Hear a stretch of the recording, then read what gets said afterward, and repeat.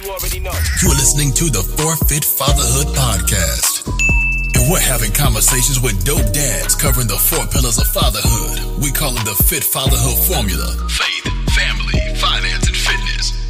That's right. These dads are setting the pace in business and fatherhood. This show isn't only about the outside success. We're getting down to who you are. Gentlemen, it's time to get fit. And now, let's get into the show.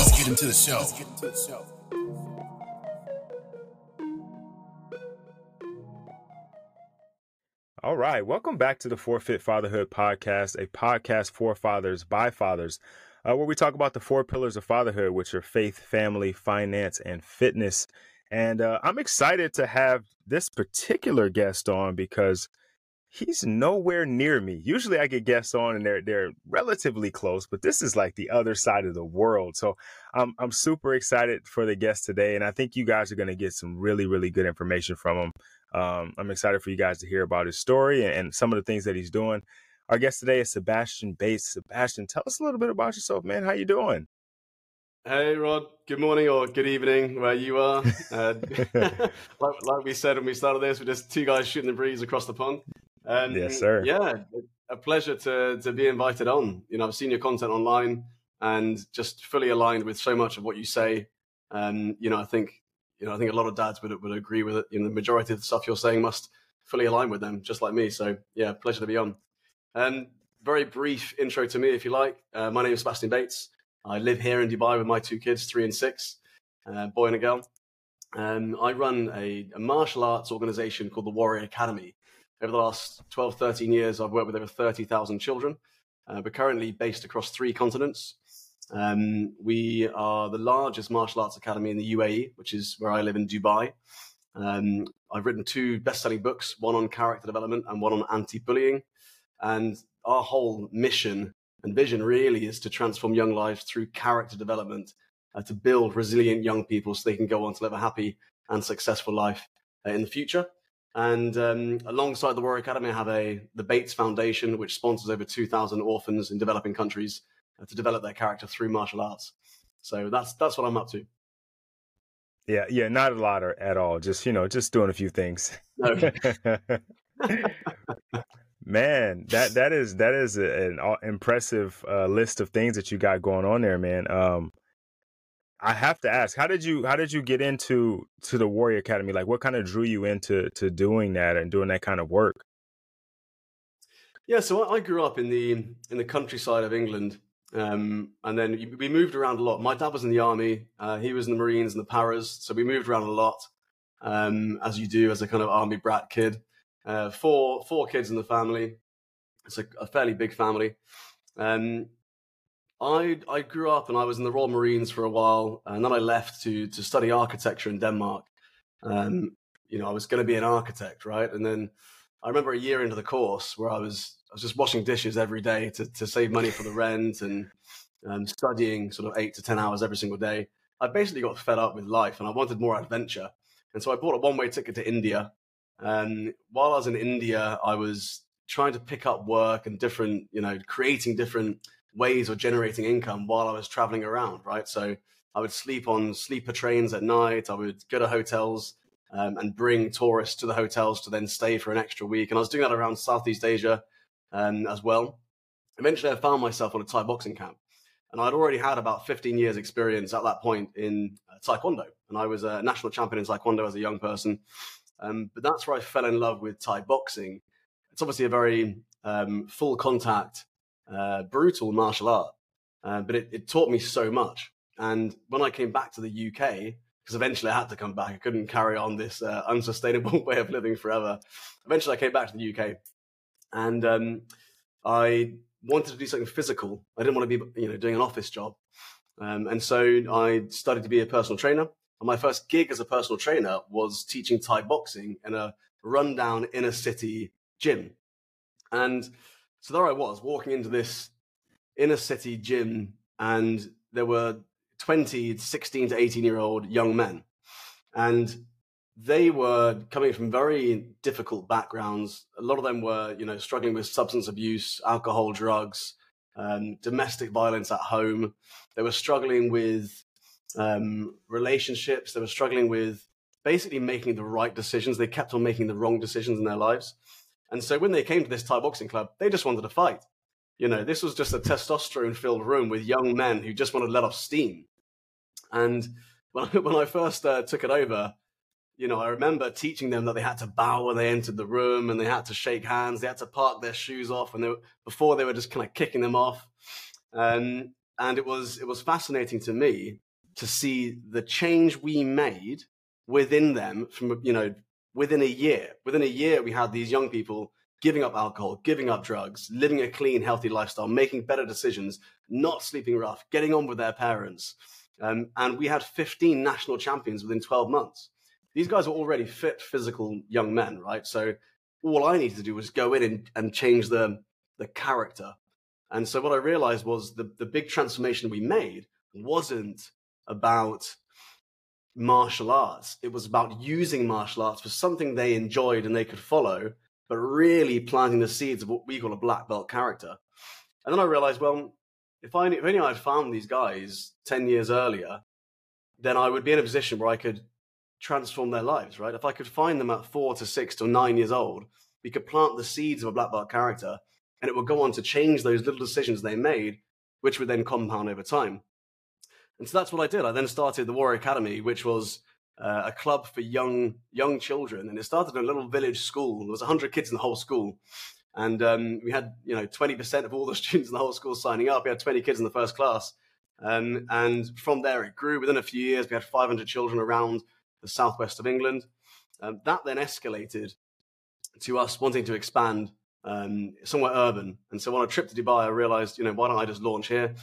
Which is what I did. And within a few years of being in the UAE, we became the largest martial arts organization in the UAE. We've got about 9 offices across the country here. We've got about 1,500 students who train with us every single week. And that then led me on to developing, our scholarship academies and the stuff we now do around the world as well. So that's basically where the Warrior Academy started. Man, that's an awesome story. In America, and this is not always, right? But typically when a guy's in college and he's like, yeah, I'm not really feeling this college thing. He doesn't buy a ticket to go to India. He just drops out and he goes and hangs out on mom and dad's couch. So you're already doing this thing way different than the typical college student in America, for sure. Yeah. But you mentioned something in there that I thought it just kind of resonated with, because we're dads and talking about kids or whatnot. My daughters both did Taekwondo for a little while, because I used to train a guy named Peter Lopez who represented Peru in the Olympics a couple of Olympics. And so they did Taekwondo with him, and I remember him talking about black belt character, and they used to have black belt character when they were doing it, and just stuff. It was really cool to see the few, they'd be in the class for like an hour and they'd talk about it, but then you could see them come home and they would practice it. So, right. the way that they conducted themselves at home was like, would a black belt do that? You'd hear them say it like, is that black belt character? Yeah. Are we being honest? And some of the different things that he was teaching them. And just like an hour, like, maybe once or twice a week. And then it just carried over into how they presented themselves at home. And I think that was really, it's really cool to see how that transfers over. So when you mentioned it, it rang a bell for me. And I was like, oh, yeah. They ended up stopping because they didn't like to. Yeah, they didn't like to kick people. But they got. But you know what? They got to the. It's bringing the lessons, right? It's bringing the lessons from the dojo to the home, and that's the key, which most martial arts organizations don't crack that, right? The classes are great, but how do they transition those lessons, the character lessons, to the home? I love what you said about how does a black belt behave? Does a black belt do this? Does a black belt do that? Because really, when we call it the black belt journey, because when a student signs up to us and they earn their uniform, they don't just get the uniform. They have to do a series of behavior challenges at home. When they earn the uniform, they put it on for the first time. It's like they take on this identity, right? And especially young kids, they've got this incredible imagination. And I was in Nairobi last year in a homeless shelter with 30 homeless boys. They were street kids. And they they've typically spent the last 3 or 4 years on the street. Again, it's kind of full circle because these kids were struggling with substance abuse and all this sort of stuff, sleeping rough. And for me, it was like, wow, it's just like when I first started. Some of the kids I was, the older boys I was working with, right? But now I'm with 8 to 9-year-olds in Nairobi in a homeless shelter. And this is our first Bates Foundation Warrior Academy scholarship academy, if you like, where we were providing them with tuition. And I remember giving one of the boys, he's covered in scratches and burns and scars, and he's had a traumatic life. But I gave him this uniform because he performed so well in the class, right? And this was probably his only, set of clothes outside of what he was wearing that he owned. And I remember when he first put it on, it was just incredible to see the change in his eyes. He was like, I'm now a martial artist, right? It was like, I'm now going to become a black belt. And the beautiful thing about that, I think, is, you're not just giving someone martial arts classes, you're giving them an identity, you're giving them something to live up to, something to strive for. In the Warrior Academy, we call it a moonshot, right? You're basically planting a moonshot in the young person's mind, which is to become a black belt. But obviously, as parents, we know it's not really about the black belt. That's just a piece of material.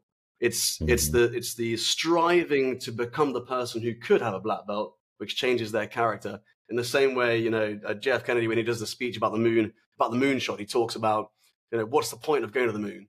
Well, it's about changing who we are and having the discipline to become a society who could send someone to the moon. And I love that because it's kind of similar to parenting, right? Yeah, it's definitely like it's not the being a black belt, it's the becoming a black belt, right? It's the journey that takes you from where you start to where you hope to achieve, but along the way it's what it's all about, right? The process and the growth and the maturity and all the things that you learn about yourself and about others is what's most important. If you get the black belt, now, obviously that's awesome, right? Like that's phenomenal to become a black belt. But even before you get there, the person you become is so much more like magical than where you started. Yeah, that's awesome, man. Totally. So, and do you know what? No, go ahead. I've met so many martial artists who have incredible competition accolades and they've got black belts and all this sort of stuff, but they're not actually good people. And there's people think that if you sign up to martial arts, you're automatically going to become a better person, but it's not about that, right? Because there's this moral education that I think a lot of martial arts clubs are missing, which is what we focus on so much. And I think ultimately the child wants a black belt, but the parent wants a black belt character. And it's something I keep saying because, what do we really want for our kids? Well, of course, we want them to be able to protect themselves. But more than that, they're not really going to be attacked that often, right? So more than being able to have the level of self-protection, which is important, it's being able to look after themselves from a mental point of view, having a moral compass, right? Having high levels of confidence, conduct, and concentration, what we call the 3 C's. And I think that's a moral education that we can provide using martial arts as a vehicle. Yeah, when I was looking at the Warrior Academy website and kind of watching the videos and some of the testimonials and things that people are saying, it is definitely, I think you guys say it's more than punches and kicks, right? It was definitely very clear that is obviously a part of it. Like you mentioned, being able to defend yourself is obviously a part of it. It's a martial art. There's got to be some part of it that involves some physicality, but I think all the other pieces that go around it, like I looked at your blog and there's like, the topics are like character development and disorders and behavior and school. And I mean, like, this isn't just how to kick. This is not just a roundhouse. This is not, just how you strike and high blocks, low blocks, middle blocks, right? This is like a full developmental program for young people. And I think that's something that's missing. Yes, exactly that. And I speak to parents a lot about this, and I'm like, well, if there was a better way of developing character than martial arts, I'd be doing that instead. If I honestly thought there was a better way out, a better vehicle out there of developing character, martial arts is great, but developing character, now that's incredible, right? And when I speak to my instructors, I say to them, look, the true legacy of your work isn't what goes on in the dojo. It's what the students go and do when they leave. And kind of one of the beautiful things about serving society, serving a community, serving mankind, I think, is putting your heart and soul and passion and years into something never truly seeing the fruits of your labor, because they go on in a decade's time, right? It's like you plant the seeds of a black belt character. You know, how does that shape a child's life in 5 years, 10 years, 20 years when they're going through something difficult, traumatic? You know, how do they approach adversity, and they reflect back on their own instructor's words in the dojo? And I look back at the things that my instructor taught me, and he was a fantastic instructor. And I learned so much from that, right? It helped me transition through bullying. You know, I had a life-changing accident where I had a base jump, and I broke everything from my waist down after falling 50 foot from a parachute.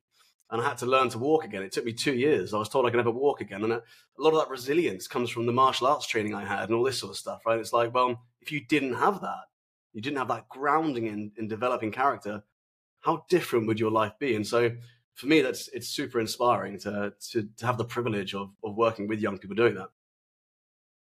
Yeah. You know, you mentioned something there that parallels with parenting is like, and me and my wife talk about this all the time, is like, you don't know, like, the things that you're doing right now. Like, you're trying to do the best for your kids, right? You're trying to parent them the best way possible, and you're trying to figure out, like, what is the way that I should do this and do that.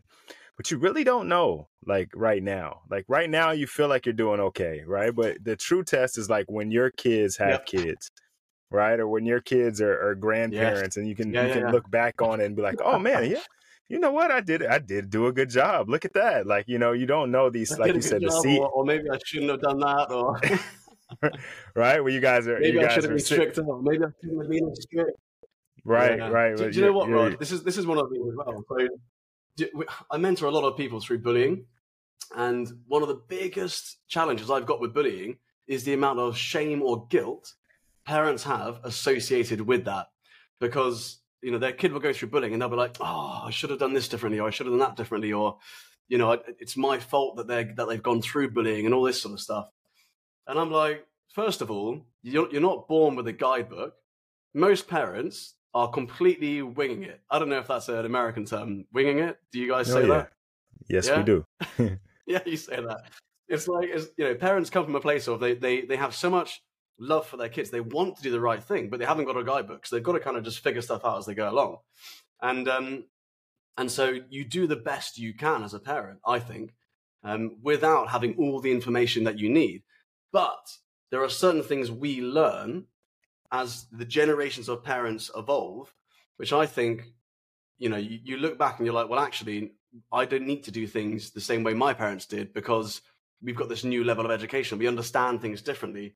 You know, and so when I look at things like bullying, I'm like, well, first of all, your child is likely to go through bullying, more likely to go through it than not go through it, right? So as a parent, it's kind of your responsibility to learn about bullying and to learn how to protect your child. And one of the things I always say is, you can't always be there for your child. All you can do is empower them to face life's obstacles on their own, because they've got to go through something like that on their own, right? To really grow up and evolve, they've got to go through bullying on their own. But it's interesting because a lot of the bullying transcends generations. So you know, an interesting story I have about that is I was working with a confidence coach who was doing some work with us on bullying, and she was like, well, you know, I was bullied when I was younger, and I was like, what were you bullied for? And she said, well, the way I look and my weight and the way I dressed and this sort of stuff. And I was like, okay. And I got talking to her. She's like, well, yeah, my mum was very strict. I was like, okay, what was she strict on? She was like, well, she's very strict on how I looked and how I dressed, and she was strict on my weight. And I said, go and speak to your mum and ask her if she was ever bullied, right? And so she phones up her mum that week, and she's like, Mum, were you ever bullied? Did you ever go through bullying? And she was like, yeah, I did. And she said, well, what were you bullied for? She said, well, the way I look, how I dressed, my weight, right? And the spooky thing about bullying, as well as any previous trauma that we experience as a young person, is how it follows us like a dark shadow and transcends through generations. And if we don't have the courage to face up to previous negative, toxic behavior traits or whatever, or previous trauma, then we will pass it on to our kids. And that sent shivers down my spine when I realized that. I was like, as a parent, it's our responsibility to kind of face our own demons in order to be a better parent, right? Yeah, man. I think whatever we don't face in our life, we pass on, right? Like we have saying in football, Mm. like if you're not coaching it, you're letting it happen, right? Like if something's going on in Yeah. your team and you're not coaching it up, you just kind of give it a pass and you're letting it happen. It'll happen once and it'll happen again. And so I agree. Like if we aren't facing it in ourselves and repairing ourselves, then we just pass that trauma on to the next generation. Yeah. Yeah, definitely. I mean, that's the big goal of a parent, I think. You know, it's people say to me, you know, and I'm a young parent. I'm, you know, 33. I've got a 3-year-old and a 6-year-old. I mean, I'm a young parent for Dubai anyway. Back home, you know, I've got lots of friends who are much younger with many more kids. But you know, people ask me, what's the importance, or what's the key for parenting? And I'm like, well, you know, I think if you want to become a better parent, one of the most important things you can do is work on yourself, right? Because if you can develop yourself as a person and develop your own character as a person, as a parent, then your kids mirror that, right? They get to an age where it's all about copying the parent. Initially, they're very, very young, and you're just in full nurturing mode with them, right? When they're 1, 2, 3, or 4 years old. But after that, I feel like they mimic you, they copy what you're doing. So if it's not just a case of talking about, you know, about you should do this, you should do that. You've got to act it, right? And so I think that's kind of relieving, isn't it? Like we don't have a Yeah. guidebook on how to parent, so maybe the best way to parent is just becoming a better person ourselves and showing that through our own actions and having our kids copy that. Yeah, that's a great point, man. I think that may be it. Like I think you might have figured it all out. Like right there. Like you that's it. All parenting, you've got the perfect devices. If we work on ourselves and we become better versions of ourselves, whatever title we put on top of that is ultimately better, right? And so if that title is parent and Yeah. we create a better person ourselves, then we're a better parent, or at least we have the potential to be a better parent. And I guess you can make a decision and not choose to be a good parent, be a better person and a bad parent. I don't know if that works together, but maybe it's possible. Yeah. But but I think they go hand in hand, right? It's like as you improve yourself, as you heal from whatever past traumas you have, as you gain more confidence, or you take care of yourself in different ways, I think it sets you up to be better for your children. Yeah, yeah, I totally agree. You know, and it's one of those things, right? Like you say, you won't know for another 10 years, but ultimately, if you just work on yourself and you're trying and you're facing your previous demons, even if you're not fully successful, your kids are still watching you do that, right? They're still watching you overcome that. And we weren't all born in the same place with the same privileges or the same challenges, you know. And it's a case of we've all got different demons to fight. It doesn't matter who you are or where you are, and I think your kids will always see that, right?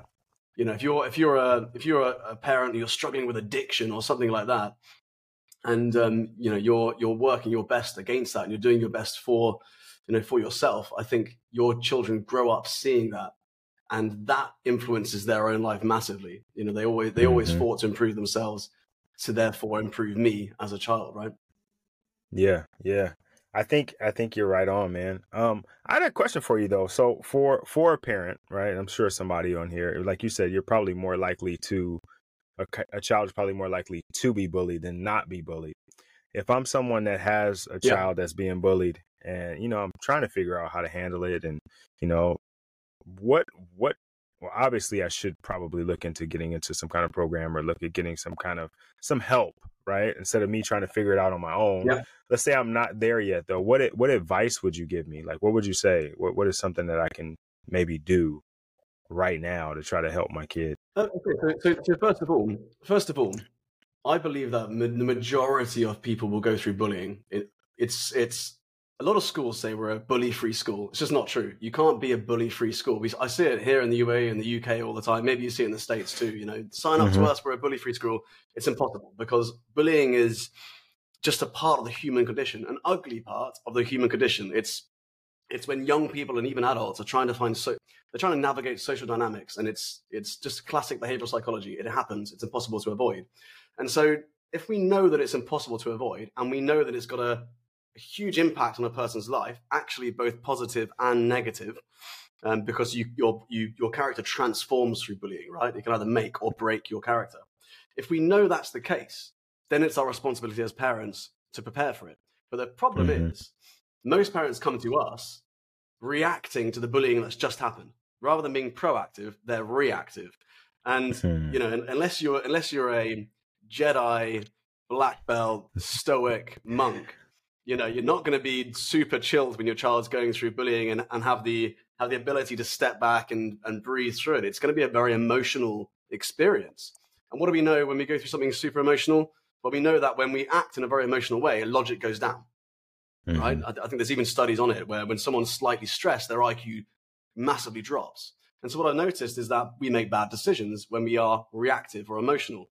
And so the typical thing I find parents do is they storm into school, they want to speak to the other parent, and things just get worse and they amplify. And so the best thing parents can do is prepare for bullying, right? It's like you prepare your child to defend themselves physically by taking a martial arts class. But what do you do from the psychological point of view? And, you know, we've got a system in the Warrior Academy, the Not a Victim system. And there's an audio book out there. If you go onto Spotify or whatever, you know, you're Audible, it's free right now. It's Not a Victim, a book I wrote and recorded. And it guides people through a 6P process. And the first step of that, which is really important, is perception. And the first thing I would say to parents and to young students, and this might be black belt content, right? Especially if you're in reactive mode. But that first step is perception, understanding why bullying occurs, and the fact that the bully is probably a victim in their own world, going through something traumatic from someone else or at home and trying to find power in their own lives. And it's funny when we've taught this to young people and we tell it through a story, because kids, you know, they learn so well through stories. What I found is that when you really pass on and cement this lesson, they actually replace that fear with courage, right? And actually they replace that that intimidation factor with sympathy or with empathy. And they go into the bullying situation. They look at the bully and they're like, well, what's wrong? Why are you acting like that? Why are you so upset?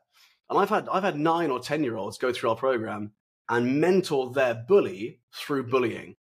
And, you know, we've had parents write letters to us just like, this is incredible. I can't believe you've managed to give them that level of emotional intelligence in just step 1.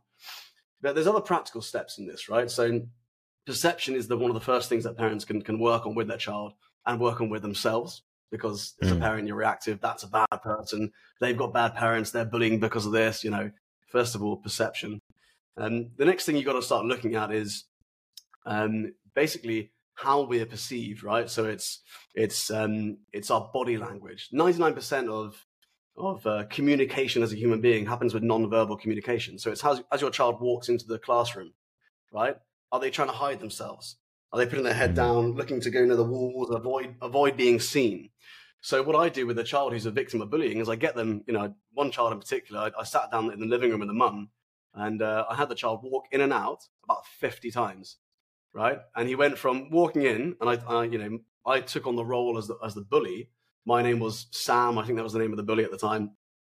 And I had him walk in. I said, I'm Sam and you are you. Walk into the room and show me how you would walk in if you saw Sam. And he walks into the room and he's this shy kid. You know, I was training in martial arts and suddenly when I took on this intimidating role of the bully, he was this shy kid who walked off and, you know, found somewhere far away from me to sit in the classroom.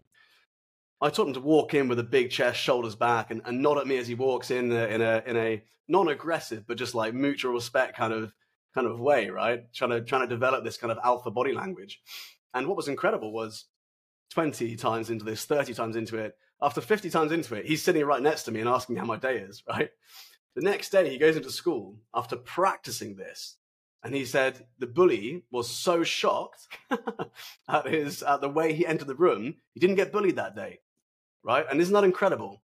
Just by working, and in martial arts we call it drills, right? If you've ever been in the military, you know, you do the same drill every day. You're learning how to load the rifle. In martial arts, you're learning how to throw the jab. You're learning how to keep your hands up until it becomes second nature. And we do that with kids with bullying, with non-verbal communication. And so I just taught them how to enter a room. But there were other traits I noticed, like he would fidget or he would put his hands in his pockets. And so I taught his mum to use verbal cues to correct his body language in a non-invasive way. So I would say to her, you know, use the word pockets if his hands are in his pockets, right? You want him to start speaking with his hands. And so that shows more confidence, right? You imagine someone speaking on stage with their hands in their pockets. It doesn't show confidence. Right. Chin was another one. So his chin would be down, chin would be head up. And so these little verbal cues are something she could then use, in public with him without him feeling like she's saying, remember to keep your chin up so you don't look like a victim and all this sort of stuff, right? So that sort of stuff really helps. Role-playing games are amazing technique. And then obviously it's important to actually have an incident log. So if your child is going through bullying, make sure you're writing down what actually happens. That's massively important, because often, what I find is that a child goes through bullying, they go home, it's their word against the other bullies. The bully tends to rally the other parents. You then go in, speak to the headmaster or headmistress or whatever, and they're like, well, I've got 6 parents here saying your child's the bully. And I've had victims of bullying being disciplined because of that kind of culture. And so if you have a track record, it really, really helps. So there's lots of kind of practical tips like that, which ultimately we go through with the Not a Victim book. And when I wrote that book, it was interesting because, I had all this depth of knowledge of bullying, having gone through it for 4 years myself and worked with thousands of kids through it. And I was like, people are going to pick up this book for 2 reasons. Either they're being proactive and they want to learn about it to prevent it, or not to prevent it, but to help transition their kids through it, or they're in reactive mode, right? And it was like, I'm building the vitamin and I'm building the paracetamol at the same time. And I realized that I needed to give parents a painkiller right in the middle of the book. So when you have that book, you open it up, bang, right in the middle of the book, you've got follow these 6 steps to overcome bullying in the next 2 weeks, right? And so, that's essentially what I wanted to do, was to, give a reserve parachute to parents who are really struggling with bullying, but also give them the bigger picture so they can prevent chronic bullying and help transition their children through it at a faster rate when it does happen. That's awesome, man. I think you definitely have to give, because if I were to pick up the book right now that I'm talking to you, I know we've talked to our daughters about, kids at school, and they're going to say things and do things and, that kind of stuff, but never like in an in-depth way, right? Like I mean, I know I was bullied, like, it was like I don't forget what grade I was in, but it was a kid I had to walk home from school with. He was an older kid. I think I was in like the 3rd or 4th grade, and he was like a 7th grader. But his mom, my mom were really good friends. So it's like, okay, you're going to walk home with him. He'll make sure you get home safe. The kid was a complete jerk. And so for that like 6 months where I had to walk home with him, he picked on me every single day, all the way home. And then one day I had enough, and this is not the way to handle it. If you're listening, it worked for me, but it was not the way to handle it.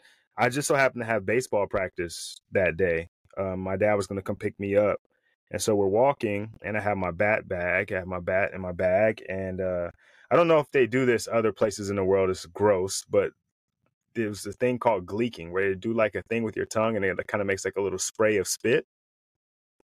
Oh, right. It's like it's a gross little boy thing, right? But he kept doing it to me all the way home. And we finally get to like our block, and the last time he did it, it was the last time for me. And I just took my bat out of my bag, and I just hit him, and I just kept hitting him. I didn't hit him in the face or anything, but I beat his legs up like pretty bad. And that was the last time he messed with me. So like I said, that's not the best way to handle it, right? But I had dealt with it for so long in quiet, right? I didn't tell anybody about it because my mom was like, this is the only way you have to get home. Like, or you got to walk by yourself. And so I didn't want to put any stress on her, so I didn't say anything. And I wasn't going to tell my dad I was being picked on by some kid. I'm a tough guy, right? I'm not going to tell my dad I'm getting picked on. Yeah. And so, so then I handled it on my own. Yeah. But you handled it, right? Like this is the thing. And so a parent can't handle the bullying for their child. Right. The child has to handle it. And so if we have there's this culture of kind of helicopter parents and overprotection, I think. We prevent kids from ever experiencing failure, which is a whole topic that we could talk about. But ultimately, I feel the role of a parent is empowerment, right? It's so important that we teach our kids to handle things on their own. We've got to guide them on the right way to handle things. Obviously, if you do that, like if you respond to a bully as a child like that, you're not going to get in that much trouble. You do what you did as an adult, you're in a lot of trouble. Do you know what I mean? And so, but I find that it's typically the victim of the bullying goes through so much, and they have to go through so much until they reach a point where the pain they're going through is the same as the courage it's going to take for them to overcome the bullying, right? And then they snap. Because for a lot of kids, the pain isn't bad enough for them to say, do you know what, I've got nothing to lose. So it just gets worse and worse and worse and worse until they snap and they build up the courage and they're like, well, either this is such a bad existence, what's the worst that can happen? I might as well lash out because it's not going to make my life any worse. And it's funny because that's the moment when the bullying tends to fizzle away, to stop, right? And it's, what's fascinating to me is that it takes this element of courage. And I always find there's this make or break it moment with bullying. So when a young person goes through bullying, or when I speak to an adult about bullying, I'm like, did you go through bullying? 80% of the parents say yes. And then I say, well, okay, and how did it stop? Was there a make or break it moment where you had to show the level of courage to overcome it? And they said yes. And I'm like, well, isn't that the same as everything in life, right? When you have to overcome something difficult yourself, you've got to show the element of courage that it's got to match the pain. The courage has to match the pain. And it's just fascinating to me because everything you say about your experience isn't unique, right? It's like everyone has the same story of different intensities, having gone through bullying and then reached this breaking point. And then, you know what happens? What often happens is they actually become the bullies themselves, right? Something like 70, 80% of kids who go through bullying then become a bully because they've, for a long time, their ego's been hit. For a long time, they've been belittled. They've had a bruised ego. And so they've realized once they have that make or break it moment, they can overcome it by being dominant. And so it feels so good to heal the ego that they then continue this identity of someone who can then do that, right? And so it's this, and the cycle of bullying continues if we don't mentor kids in the right way, right? It's like if we don't mentor them to understand the perception piece, which is why I put that P as the very first step, that bullying continues because they then become a bully. So if you want to break the cycle of bullying, you've actually got to get into the victim's mind and say, look, this is what's going to happen. You're going to overcome it at one point. And when you do, a part of you is going to want to be the bully because you'll want to feel that power and have more control into your life. And so, I don't know if you experienced that. Did you ever become a bully afterwards? You may not have, but I know for a lot of young people, that is a reality. Not that I know. I don't remember. And I don't think I was a bully to anybody. I think I'm a pretty good guy. I think I was a pretty good guy anyway. But I mean, I could be the villain in somebody's story somewhere, I guess, But that's the point of fatherhood, I think. When you say to your son or your daughter, look, you're likely to go through this. This is the reality, but I'm going to be there and help you through it. And then I'm going to help you process it, right? So that you learn from it. It doesn't happen again. And you become a good person, not in spite of, but, because of. And one of the cool things about Not a Victim, the book, was, we interviewed something like 10 to 15 super successful people. We're talking multi-millionaire business owners. We're talking super high-level sports people, incredible individuals who have inspiring stories and huge accolades and, very, very ambitious, very successful. And they all attest the success they've had as an adult to the bullying they went through as a child. And, when I speak to a parent, this is then the black belt content, right? I'm like, okay, first, I used to give workshops for anti-bullying, and I realized that I needed to go in with a different approach because, I'd sort of stand up and I'd say, well, bullying isn't necessarily bad for your child. And of course, no one wants to hear that. It's like, right. Okay, dial it back a little bit. But the reality is bullying isn't necessarily bad for your child because it's got this ability to transform their character because they realize just how resilient they can be. They learn to overcome adversity, and it's the ultimate test of empowerment, right? Can your child go out there, have this huge, big boss moment where they're on the final level, overcome it on their own, and then use those lessons to transform their life, have more courage, have more confidence? And because ultimately, if they don't do that, they go one or two ways. It makes their character or it breaks their character. But it's fascinating to me just how powerful bullying can be as an indicator of future success for a young person. It's for a lot of people, it's the most traumatic thing they experience in their lives because you're young, right? When you're older, you've got more mental strength. You can deal with stuff. If someone physically assaults you as an adult or picks on you or whatever it is, by the time you're in your 30s, you've gone through so much stuff already. You can kind of brush it off to a degree. But as a young person, a 7-8-year-old, being bullied on the way to school, having, as a teenage girl, having, the way you look, the way you sound, your weight, the way you dress, all this sort of stuff torn apart by your peers is so traumatic. This is why it's one of the subjects that I'm passionate about, because it's mentored in the wrong way by so many people, which is why it's such an important thing to discuss. Yeah. Yeah, I'm not to make light of this, but I'm being bullied right now. There's a fly in here. I don't know if you could see it. Like, it just keeps flying back. Like, it's just picking on me right now. You haven't even flinched. I've seen the fly, but you haven't even flinched. You got this. Look, this is the mental resilience that you need as a dad, right? You're just like laser focused. Right. Look, I keep thinking like, just landing on your head. You're not even moving. Yeah, just let it go. It's as long as I move my hands a little bit, it'll stay out of the way. But it is constantly just zipping back and forth, and it's loud too. It's not like a little quiet fly. Like he's being obnoxious. Really? Yeah. Like he's. He's taking the mic now. Yeah, now he knows I'm talking about him, so now he's trying to show out.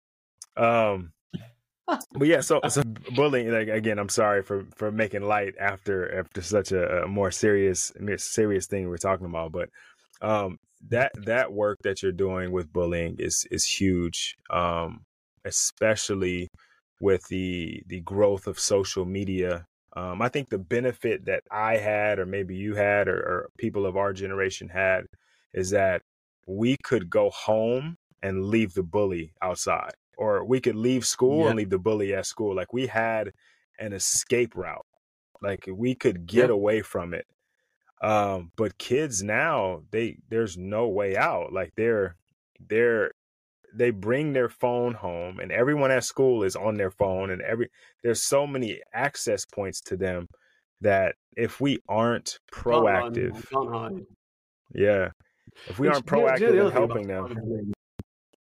The other thing about cyberbullying, which is really interesting, which I was thinking about recently, I recently did a what I call a deep dive podcast on cyberbullying on the Warrior Academy podcast. I do these a couple of times a week, and I did one on cyberbullying, and one of the things I spoke about was how, if you look at normal traditional bullying, right, you could argue that the bully is a coward because they only typically pick on people who are weaker than them.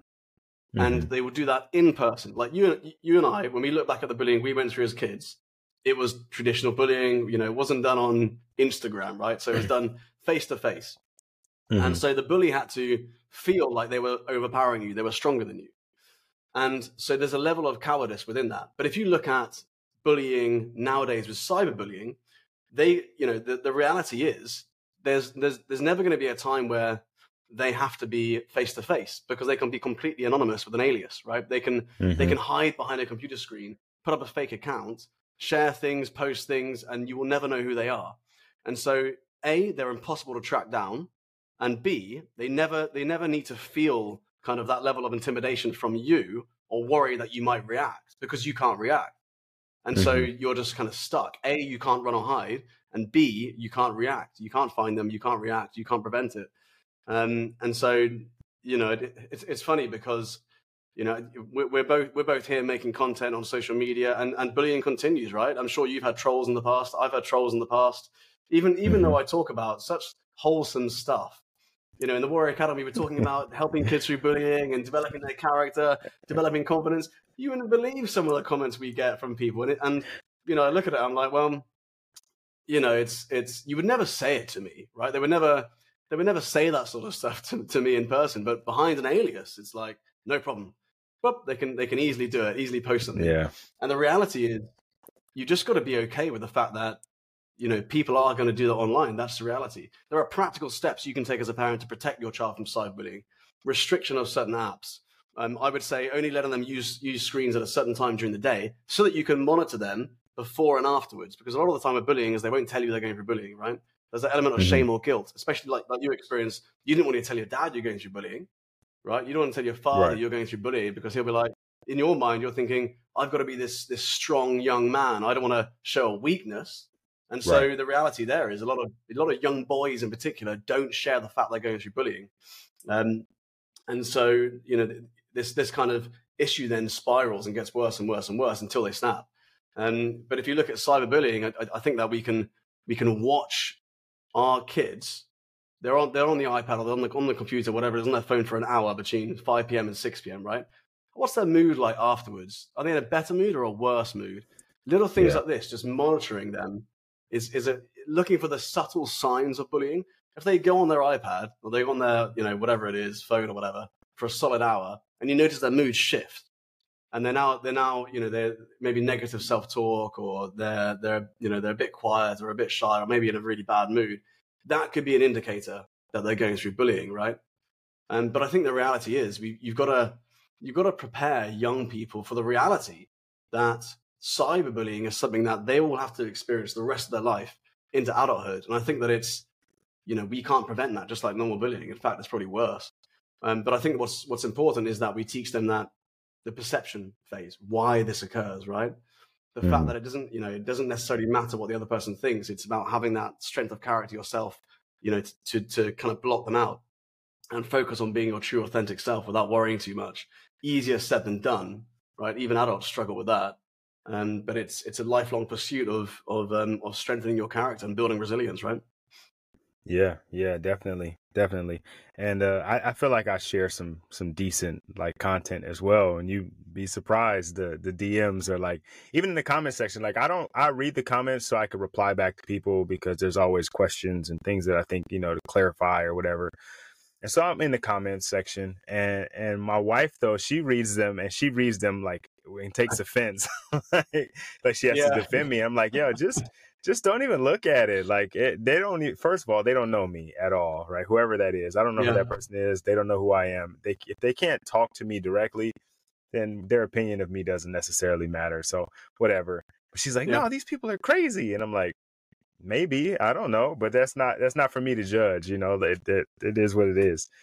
They got a little bit more free time on their hands than I do. I think the reality is I think the challenging thing is, as your audience grows, can you withstand negativity, which will undoubtedly grow, right? Mm-hmm. In order to help those that maybe don't even respond to you, because you're helping them, right? And it's like you're putting yourself out there to try and generate content, to create, ideas, thoughts, to share your opinion and best practice to help people. But as a byproduct, you're going to get people trolling you, cyberbullying, all this sort of stuff, right? It's people want all the success without the reality that comes with it. Yeah, they want. It's like, I want to have 1 million followers, but I don't want to have any trolls. Like that. If you want that, you get this, right? It's like, if this, then that. There's a yin and yang with everything. I think there's a balance, and so you just got to truly accept that, I think. But it's difficult. I think it's a lot worse if they knew you, right? So if they knew you and they were writing comments on it, you'd be like, oh God. Right. Yeah. Oh man. I might actually be a bad person if people I know are talking bad about me. Yeah, exactly. Yeah, it suddenly becomes really real. Yeah. So we've talked a lot about like the work that you're doing with other people's children, and that's phenomenal work. But you're a dad yourself, right? You have 2 children, and so tell us a little bit about that experience, right? Because you got 2 younger ones. How is that going? Yeah, do you know what? It's such a privilege to have kids, and I've got lots of friends who struggle to have kids, and all they want in their lives is to experience parenthood, and so I feel very blessed to be in a position where I can. I've got an amazing wife who's just an amazing mum. We're a very traditional relationship in that sense. I'm in a unique position now where, in my 20s, all of my focus and energy and effort was on other people's kids. And now in my 30s, I'm able to kind of bring that in and focus a lot on my own kids. And, they're 3 and 6. And I figure that when they get to 10 years old, they want to be on their own more. They don't want to spend time with their dad or their mum quite as much, right? And so it's these years are really important. And so I do a lot of my work from home. I spend a lot of time with them. I travel a lot with the family, and it's at this age where I'm the most important person in their life. And when they get to teenagers, it's like they want to hang out with their friend more than me and all this sort of stuff. And so, you know, I very much honor that as a dad. And, you know, if they were to walk in right now, it'd be a case of I just kind of pause the podcast and speak to them, right? I've always said, you know, it's got to be, I don't want them to ever come to me and be like, he found something else more important than us. Do you know what I mean? Even if I'm in, you know, I'm on the radio or something like that, I would just kind of make a joke about it, because the reality is they don't forget things like that, right? But ultimately, when I look back to my 20s, my first daughter, and I briefly mentioned it earlier. I was an extreme sports athlete, and so I've got over 500 base jumps and skydives around the world. And I was in an extreme sports group there's about 15 to 20 of us, and we were wingsuit base jumping around the world. And it's one of the most dangerous sports on the planet, if not the most dangerous sport, right? And so I was really pushing human flight and trying to see how far we could push our bodies, and jumping off some of the most incredible cliffs in the Alps and the Dolomites, and, you know, in America as well. And I found myself pushing this sport further and further and further until I was in Switzerland, and I had an accident. It was my 7th jump of the day, and my canopy collapsed essentially, and I dropped, and I broke everything in my body. You know, from the waist down, both legs, both feet, both ankles. The surgeon said I'd never walk again. I was 24. I met my wife, I think, about 4 weeks before the accident. So when she met me, I was a professional fighter doing Thai boxing, best shape of my life, and an extreme sports athlete who was jumping out of planes and off cliffs every weekend, right? And 4 weeks later, I was basically permanently disabled, was told I could never walk again. And that was in July 2014. And it was amazing, because that forced me to spend more time at home with her. And so we developed this incredible relationship. And I remember initially, you know, saying to her, look, I don't want to see you, because didn't want our relationship to be where she was kind of saving me. Do you know what I mean? From what I was going through. But when you look at martial arts, I used Brazilian Jiu-Jitsu, which is kind of low impact, a lot of floor work to kind of do rehabilitation. And over the course of 2 years, I learned how to walk again. And it was incredibly painful, mentally, physically, everything. You know, during that phase, I lost 15 close friends, you know, in the sport. Wow. So while I was lying at home on a bed and I couldn't move, I'd lost 15 friends. And so I had to go through all of this at the age of 24. But what was fascinating was, as soon as I was fixed, I wanted to jump again. Right, I could just about limp, and I was ready to do a jump in Sweden, and you know, when I was about to do the jump, the winds picked up, there was snow everywhere. We climbed back down. It was too risky, and I think if I'd done that jump, you know, it was potentially fatal. But pretty much a month after that, on the exact same date that I had my accident, exactly 3 years later, in the same hospital I had the surgery, my daughter was born. My first daughter was born, right? And it was crazy. It was midnight, and she was born at exactly midnight on the same date as this accident. And, you know, as I held this tiny living thing in my arms, I realized that my life didn't belong to me anymore. It belonged to my kids. And if I carried on the life I was doing as a young guy in his 20s pushing extreme sports, it's likely she'd grow up without a father. And so what I did is I said, you know, I wanted to dedicate my life to working with young people, which started with my own child, right? With empowering my own child. I realized that the resilience I developed to get me through that trauma over the last few years stemmed from the character development I had as a young person. And so what I realized was I couldn't always be there for my kids, but I wanted to give them the tools and the skills to have that level of empowerment so they could face life's obstacles on their own, like I did. But I didn't just want to do that for my child. I wanted to do that for thousands of kids around the world, which is how the Warrior Academy grew. But you know, in a lot of ways, my daughter kind of saved my life, right? Because, you know, if I didn't have her, I would have carried on jumping. And if I carried on jumping with the statistics that you see with wingsuit base jumping, like, it was inevitable what would have happened in my life. And so, you know, it was, I think that for a lot of dads and mums, but for a lot of dads, I'm a dad, I can only speak from my perspective, having kids gives you this laser focus on what really matters in life. Having kids forces you to become more responsible, more dependable. And if you're a good dad, it massively enhances and grows your character. For the first time in your life, arguably for a lot of dads, they don't think selfishly. You've now got to think unselfishly, right? My wants and needs come secondary to my family. It's like my whole purpose is to serve my family and then the community and then myself in a lot of ways, right? Like, of course, you can't serve, from an empty cup. You've got to have the basics of, good health, good sleep, happiness, all this sort of stuff. But ultimately, it's about looking after my family, and that's what I think fatherhood is. Maybe I'm old school with that, but certainly that's how I feel. Yeah, man. You know what? I think a lot of guys would agree, and maybe not as extreme, right? Maybe not like, jumping off a cliff and all that, but I think, and I know I felt that way.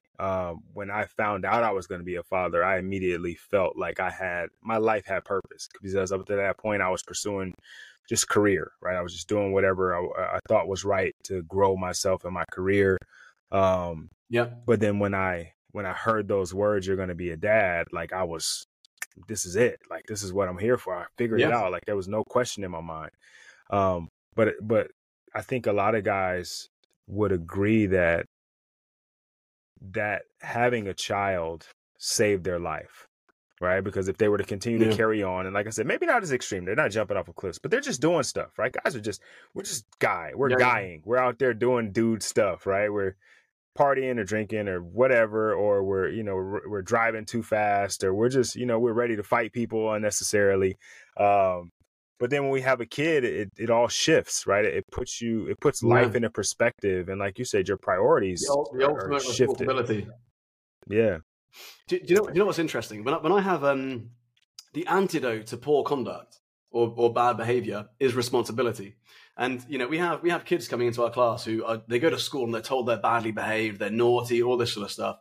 You've got 9 or 10-year-old kids. Sometimes they've got ADHD, and so it's not even their fault. They're just acting out because they've got all this energy, and that behavior is reinforced. They go to school and their identity is, you're a badly behaved kid, you're naughty. We've got parents coming to us saying, "My kid's naughty. Can you improve their behavior?" And I'm like, first things first, let's change the language, because they will grow into whatever we talk. The way we speak about a child, they grow into that. But the first thing I typically do when I've got a class and there's a child who's got, let's say, destructive behavior, is I give them responsibility, right? I'll give them a little role within the class, and that could be the first time they've ever been given responsibility. So when you talk about young men who, typically young men, there's a saying, it's like a Danish. I'm half Danish, so the Danish saying is have you run the horns off the bull yet? Right? It's like, young men have this like fire inside them, this testosterone inside them, where they need to go and do stuff, right? And they need to explore. And often that behavior, that energy can be kind of destructive, both for their own lives or people around them. And so it's funny, because when you give a young man who's gone through that a child, it's like, this is now the ultimate responsibility. And so they either, true manning up is like manning up and taking responsibility of looking after a living thing. And for me, it's like, now you have to evolve as a person, as a man, to take on this responsibility. And it truly, evolves your character. And I look at, a lot of people say, if you have a business and you have kids, it's going to slow down your business growth. Did the complete opposite for me. As soon as I had kids, our business grew by like 10 times. It was ridiculous how fast we grew, because I just had laser focus. It gives you that kind of moonshot, a bit like the black belt, right? It gives you that moonshot to have the discipline to really evolve as a person. So yeah, responsibility, the antidote to poor conduct, right? Yeah. I mean, it definitely worked for me. Like, I wasn't doing anything bad, but I laser focused on, okay, this is my family, and I have to make sure that they're all taken care of. Like, I can't be on the other side of the country for work. Like, I need to figure out how I can transition my work and my business to being home and being present. And I was going to ask you about that with as many things as you're doing, as many different programs as you have, and you're speaking, you're traveling, and I'm assuming maybe the family travels with you, but if that's not the case, and I guess you can explain that here too. With all of that you're doing, how are you still able to find ways to be present and involved and engaged and to be the father that you want. Because a lot of guys that I talk to, that's one of their biggest struggles is, I got to go out and provide, and I have to go work, or I have to go do, these things outside the house to take care of the house. So my head is telling me that I have to provide, but my heart is telling me I need to be present. What the heck do I do? Yeah. So the first thing I think that as a dad, you need to have exceptional time management. I think that, gone are the days where you can just have a lie-in and be relaxed and chilled all the time and not worry about your schedule. If you want to be a good dad and you want to be successful in business or your work, you need to have exceptional time management. So, I have a strict calendar. If it's in the calendar, it's getting done. I've got an amazing executive assistant called Sarah who manages my calendar. Getting a great EA as a business owner is a game changer because they kind of act as a gatekeeper. So before, I would have a million messages popping up on my phone. I had 3 or 4 email addresses. I'd probably have 100 emails a day. Now, I don't do emails anymore. Like, I just refuse to do emails. I do WhatsApp voice messages. The majority of my communication with the business is through my assistant, Sarah, who then kind of navigates all the different people who want to speak to me and prioritizes stuff for me. But that's, I've got to a point where I can do that, where I can now, employ an amazing EA, which for me was a big jump, but that was a game changer at this end. But the other things that I do are, I think that as a dad, you need to be present. And for me to be present, I need to do things like train hard. If I train hard during the day, I'm more present when I'm around the kids, right? And so I get up early, I train super hard. I think I train about 3 hours a day minimum at the moment.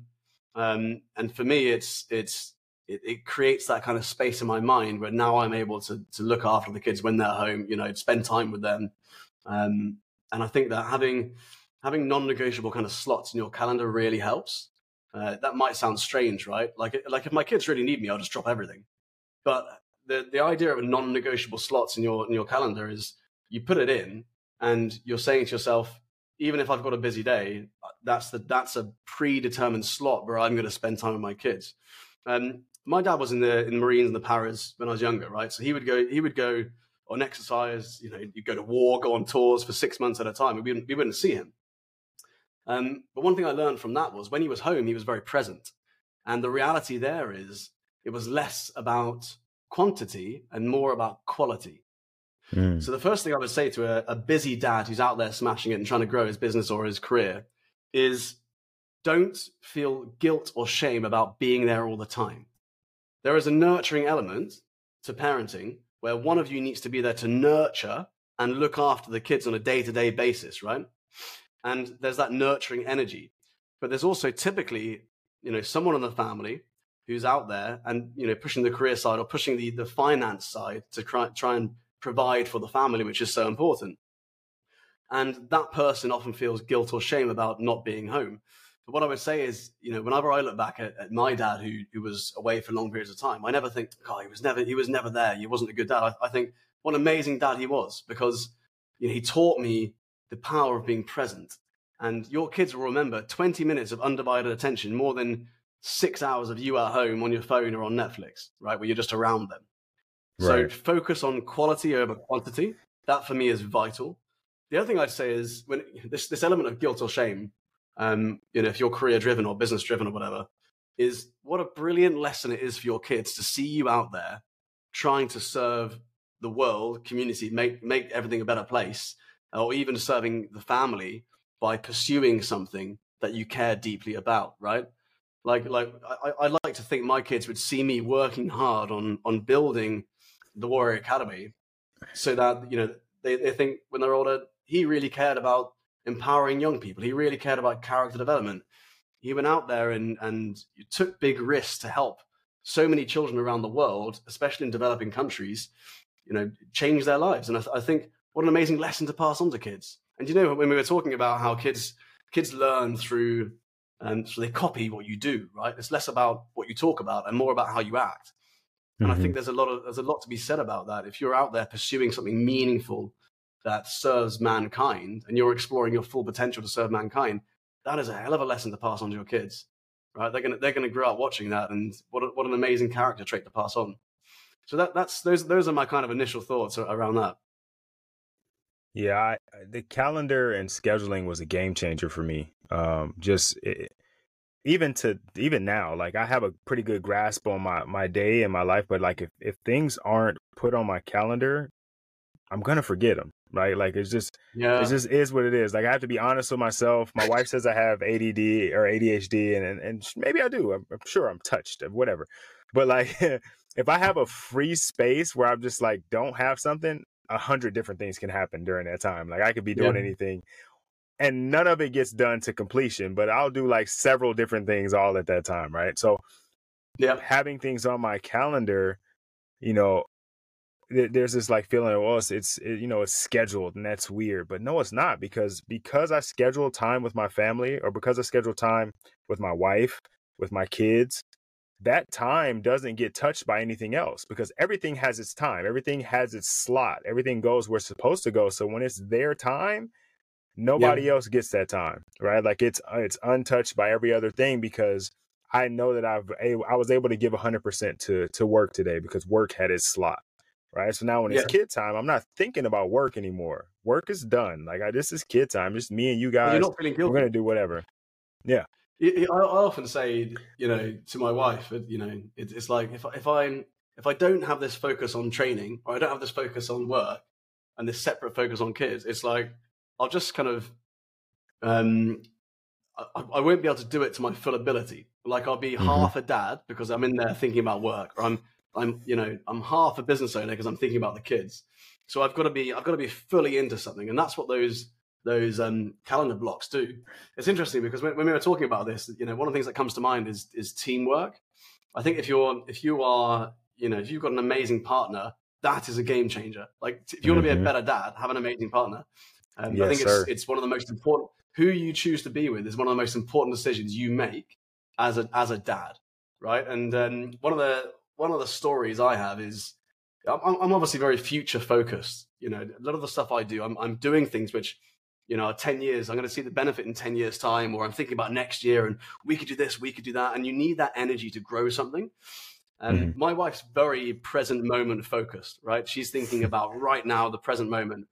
And it was funny because we were in Thailand. It's a little story which kind of sums it up quite well. We were in Thailand a couple of years ago, and we went down to a beach, and it was wet season, and we had been there before a couple of years back. And I was trying to find a restaurant that we once went to, but all of the restaurants were closed during wet season along this beach.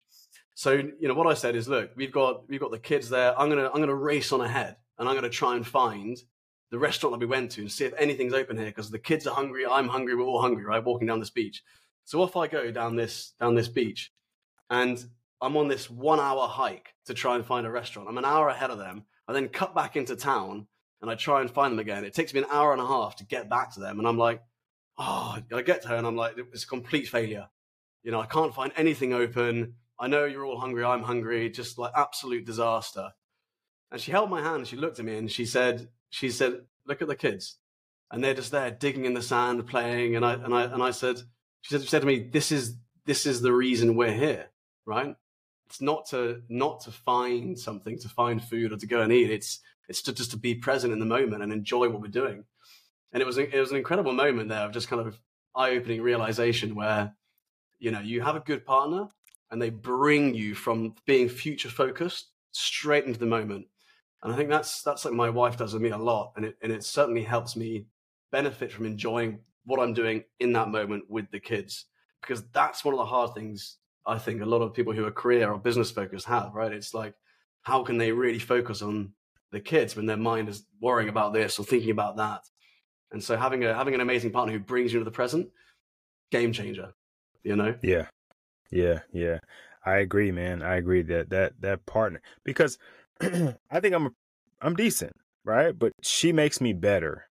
She forced, just like Yeah. my kids, just like having my kids force me to be a better man.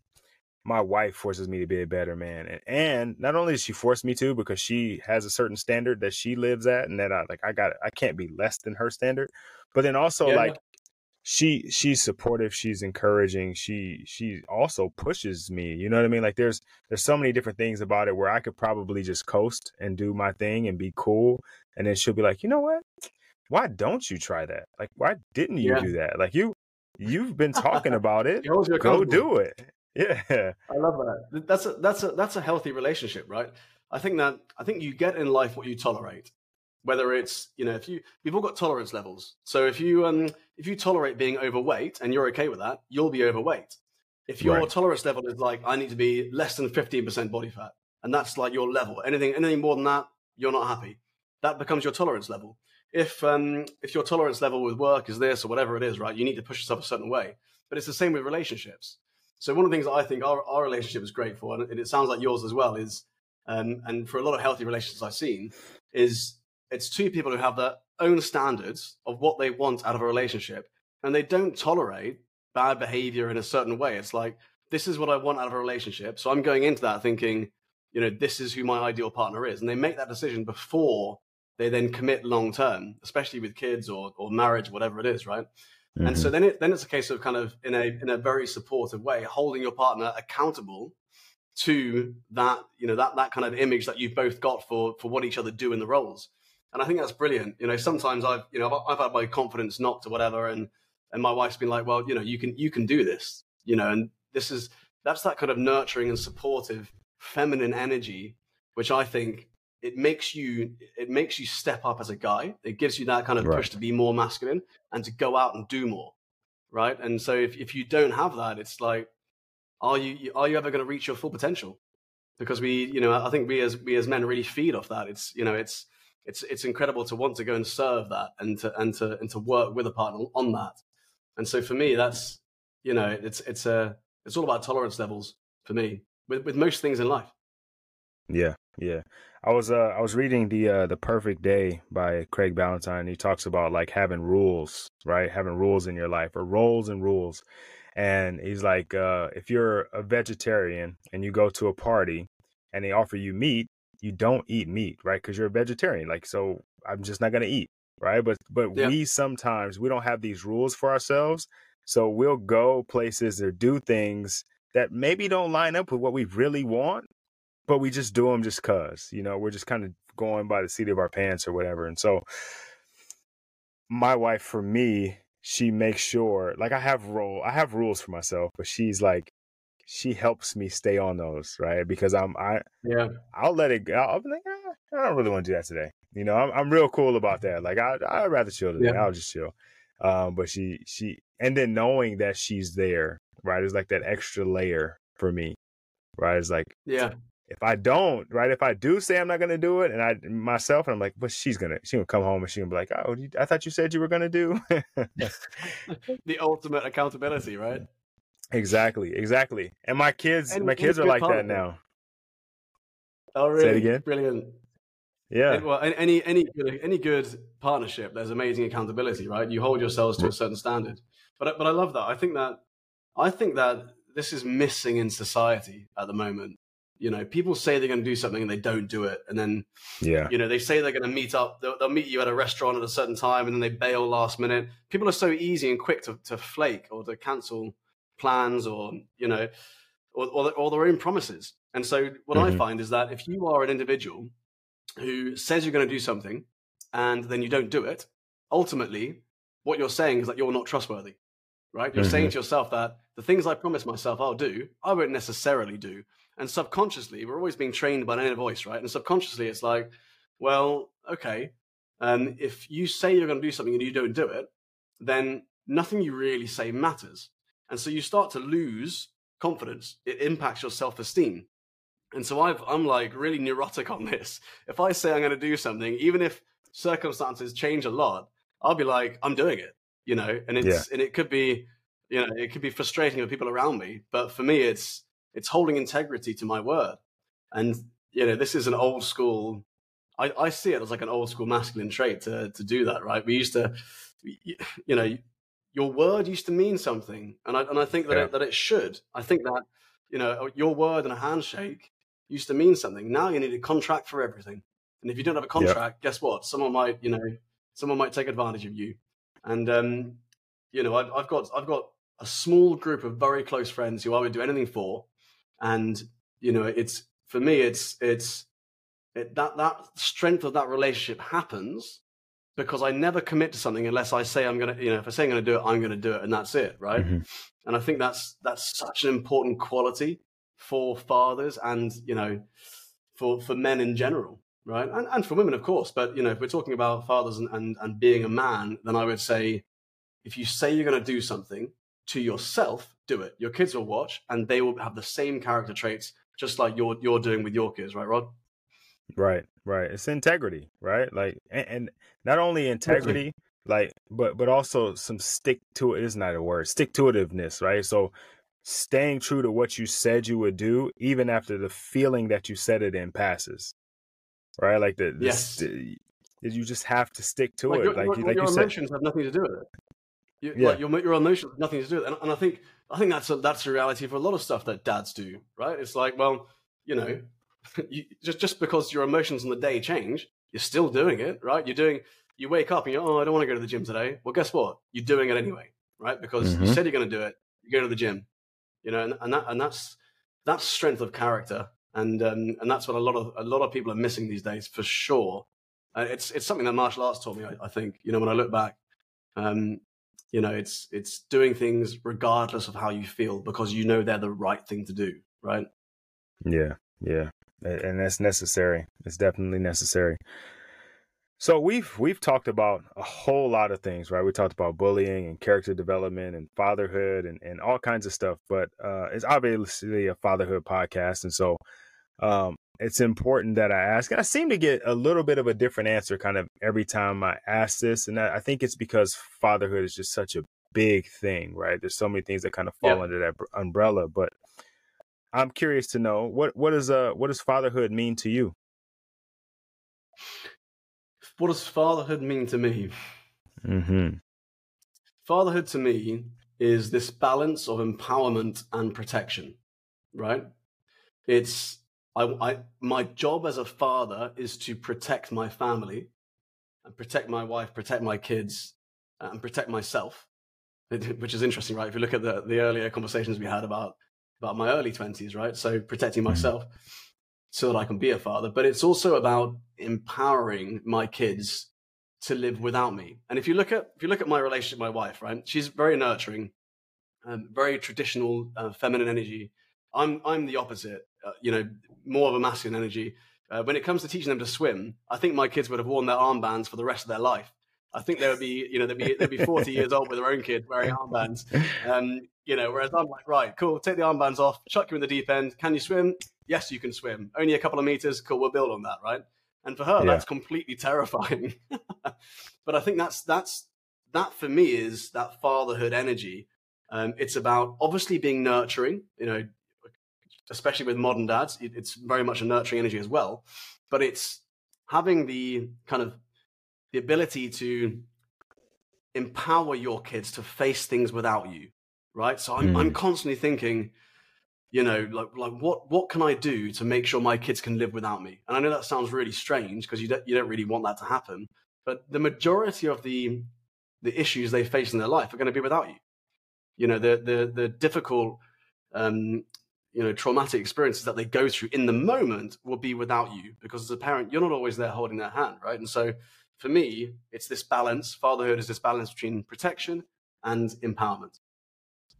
See, that's the first time I've heard someone say empowerment, but it totally makes sense, right? Because that is what we're doing, hopefully, right? Is what we are doing for our children is we're empowering them because eventually, regardless of what we want, they're eventually going to meet the world on their own. They're going to be outside of our house. They're going to be adults. Like I say all the time, we're not raising kids, we're raising adults. And so if we aren't empowering them to go out into that world, then maybe we're selling them short. And so empowerment, I like that. I'm definitely going to have to use that as one of my tool words there. Okay, let's do this. I have two more questions for you, kind of a two-part thing.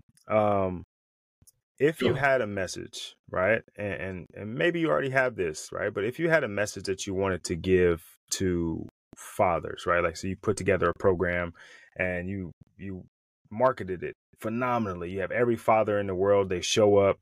and you have, and let's say it's a podcast. It's the Warrior Academy podcast. They're going to sit down and they're going to listen to you speak. What do you want them to hear? So what message will I give to fathers? The first thing I would say is to focus on character. Focus on developing your own character.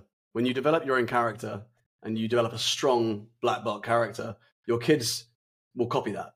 So one of the most relieving things about parenting, I find, is that ultimately all you need to do is work on yourself. If you improve the person you are as a dad, your kids will see that too, and they'll mimic that, right? So that's the first thing I would say. The next thing I would say is the old school traditional traits that a lot of people are labeling as toxic masculinity incorrectly, which are, important masculine traits like courage, like resilience, these things which are kind of being watered down in today's society, they still hold true. So the traditional positive masculine role needs to be reinforced, and I think is a very, very positive influence in your kids. So I would look into maintaining those strong values and giving your kids a moral compass. The next thing I would say is having that focus on character and a moral compass is really important, whether it's through religion or whether it's through other things like martial arts. But giving your child a moral code to live by is vital because it helps them navigate things when they question everything around them.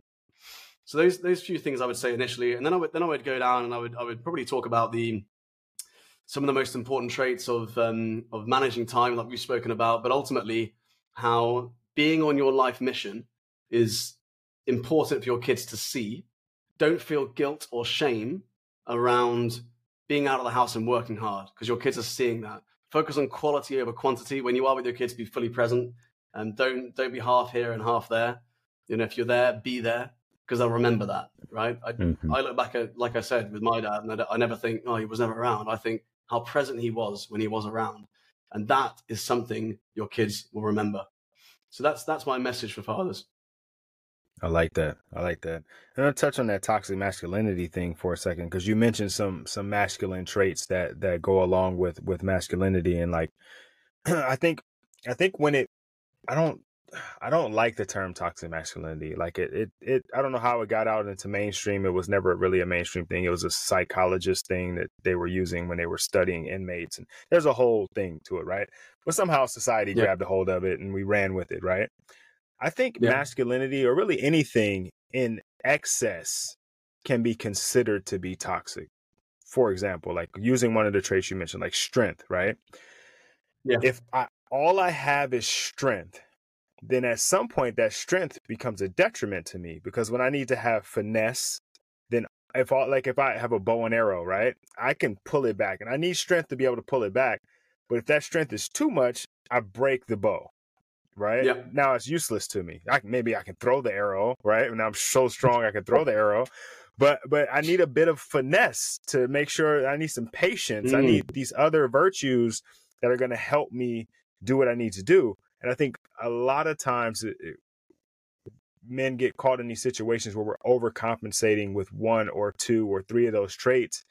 And it's in the wrong context. Like, when I need you to be, like we mentioned, nurturing is masculinity and femininity are a scale, right?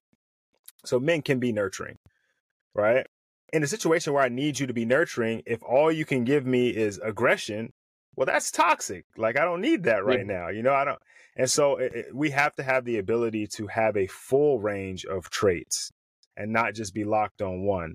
And again, I don't think toxic masculinity is a thing. I just think that men have sometimes, and in some cases, put themselves in boxes of this is all I can be. And then society has also helped, like, put a padlock on that box and say, yeah, this is what you can be. And that becomes toxic, right? Yeah, I totally agree with you on that. I think toxic masculinity and the labeling of toxic masculinity came from a good place. I think that it was designed to prevent people from having misogynistic ideas or reinforcing bad behavior. Things like boys will be boys, which people would argue reinforces bad behavior. But I would argue is a societal message given to young boys to say to them, you are going to live a more physical life. Like, the bullying that I see young boys going through is more physical than it is for women or young girls. Right. So in that situation where you label something boys will be boys, which which basically is typically people will say boys will be boys when the boys are fighting, right?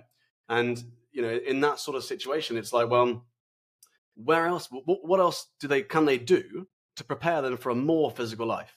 Because if we can't, you know, if we can't give them that and we can't let them, you know, kind of be physical with each other, then where will they learn that? And this is where things like martial arts can help. And but certainly, I think it came from a good place, but it's gone too far. The word toxic masculinity is used inappropriately, I think, in a lot of ways. And I think that the reality is it's not, as you said, it's about the extremes of behavior. It's not about masculinity being toxic. It's about behavior being toxic, right? So I think this term toxic masculinity should be replaced by toxic behavior. Another thing you mentioned, which is interesting, is nurturing. Now, nurturing for me is a feminine energy. So this is where I feel people have got it wrong when it comes to masculine and feminine. Both males and females have both masculine and feminine energy, right? Agreed. If you want to go out there and build a big business and be very career driven, this is a masculine energy, but women have that too, of course, right? There are incredibly successful women who have amazing businesses and careers, but it's typically a masculine energy. And you've got incredible dads who really focus on staying at home, looking after the kids and so on. And it's a feminine energy, right? That doesn't mean that they're less of a man or they're less of a woman. It's always this balance of masculine and feminine energy within everyone's lives.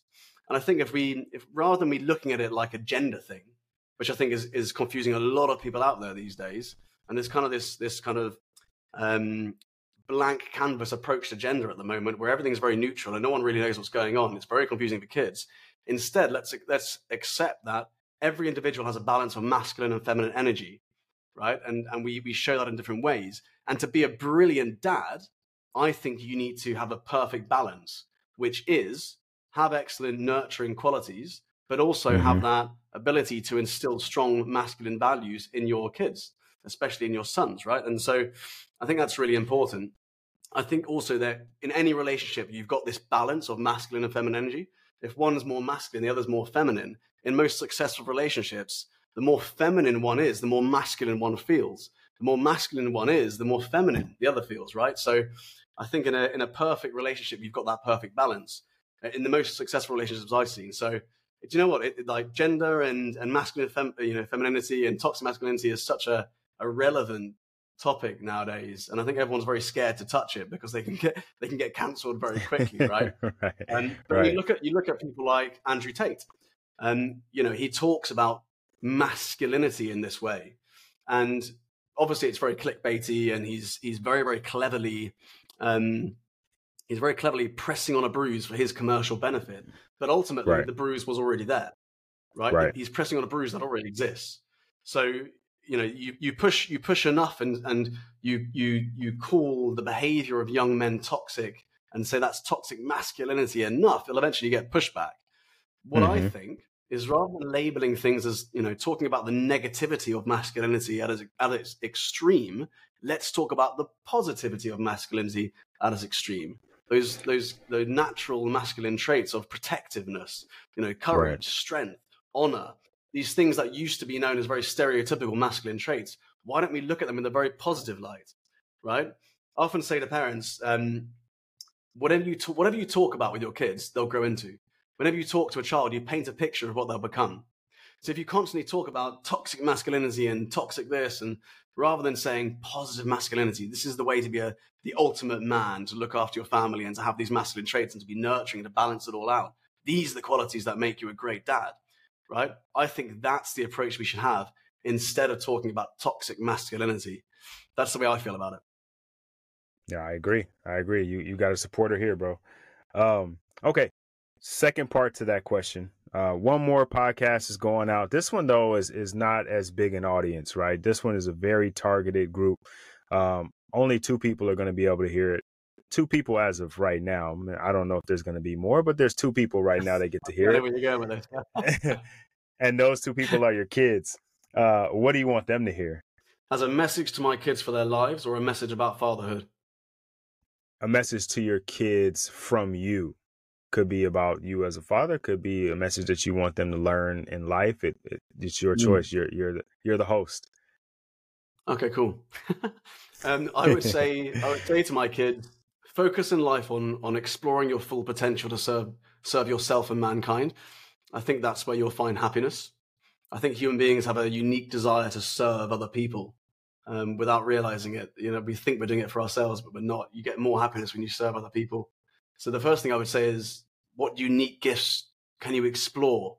See life as an adventure of exploring your unique gifts, not a horrible pressure of I need to find out what my purpose is. Often that comes to you by experiencing different things. So I would say to my kids to try everything until they fall in love with something they care about, and then explore their full potential to serve mankind through that unique gift. That's the first thing I would say. The next thing I would say is focus above all on character. By developing your character and focusing on your own character, you become a better person who's able to face life's obstacles, help navigate traumatic experiences, make the right decisions when you need to, all because you've got a strong set of values, a moral compass which you follow. And what else would I say to my kids? I think those two things are, explore the things, explore your passions, and explore your full potential to serve mankind through those unique gifts, and focus on your character. Those are the two things I would pass on to my kids, I would say. Yeah, I mean, and you embody that, right? Like exploring all these things. Like you're military, you go to college, you're an architect for a little bit, right? Then you go to India, right? Then you make your way to Thailand, you become a fighter, and then you start jumping off of cliffs, and then you become an instructor, personal trainer in there somewhere, right? And then you become an instructor, and now if anyone is to tell you to explore life and pursue helping people, you're the man that should say that, right? And that's a perfect message. Your children, like, that's a very authentic message. Like, they're going to hear that and be like, you know what? Dad lived that. He lived what he's saying. And I can believe it, and it's authentic, and that's something that's awesome for them to hear. That's a great episode, man. I think that's a phenomenal episode that you just dropped on the kids. Thank you, mate. Yeah, no, I really enjoyed it. I think we could talk about this all day long. Absolutely. Look, if guys are wanting to reach out to you, I know you don't check your emails, so but if they want to reach out to you, my emails do get checked, but if people want to reach out to me personally, they can find me on Instagram, seb.bates, or we're really pushing our Warrior Academy podcast right now, which is amazing. We've got amazing guests. We've got Matt chats, so stories of character development we do specifically for kids. Nice. We've got deep dives with me on certain topics just like this. And so that's the Warrior Academy podcast. You can find that on YouTube or Spotify, or on iTunes. Obviously, I've got the book, so Warrior Method and Not a Victim. Warrior Method is more about character development. Not a Victim is about anti-bullying. So that's how you can find us.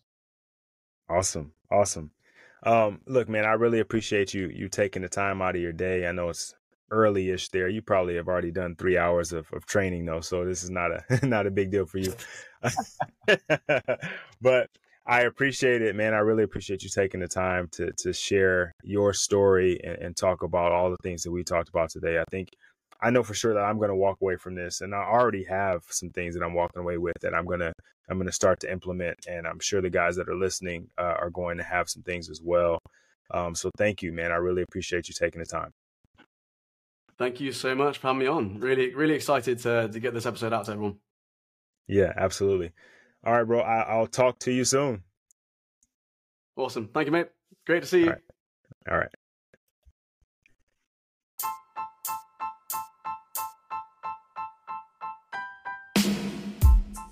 You just tuned into another episode of the Forfeit Fatherhood podcast. Thank you once again for listening. If you haven't already, go ahead and follow me at You Can Call Me Coach on Instagram. Also follow the podcast at Forfeit Fatherhood, the number 4 and the letter U on You Can Call Me Coach. Go ahead and flip over to the next episode, man. I know you love this one, so you'll probably love the next one. Excited for you guys to hear it.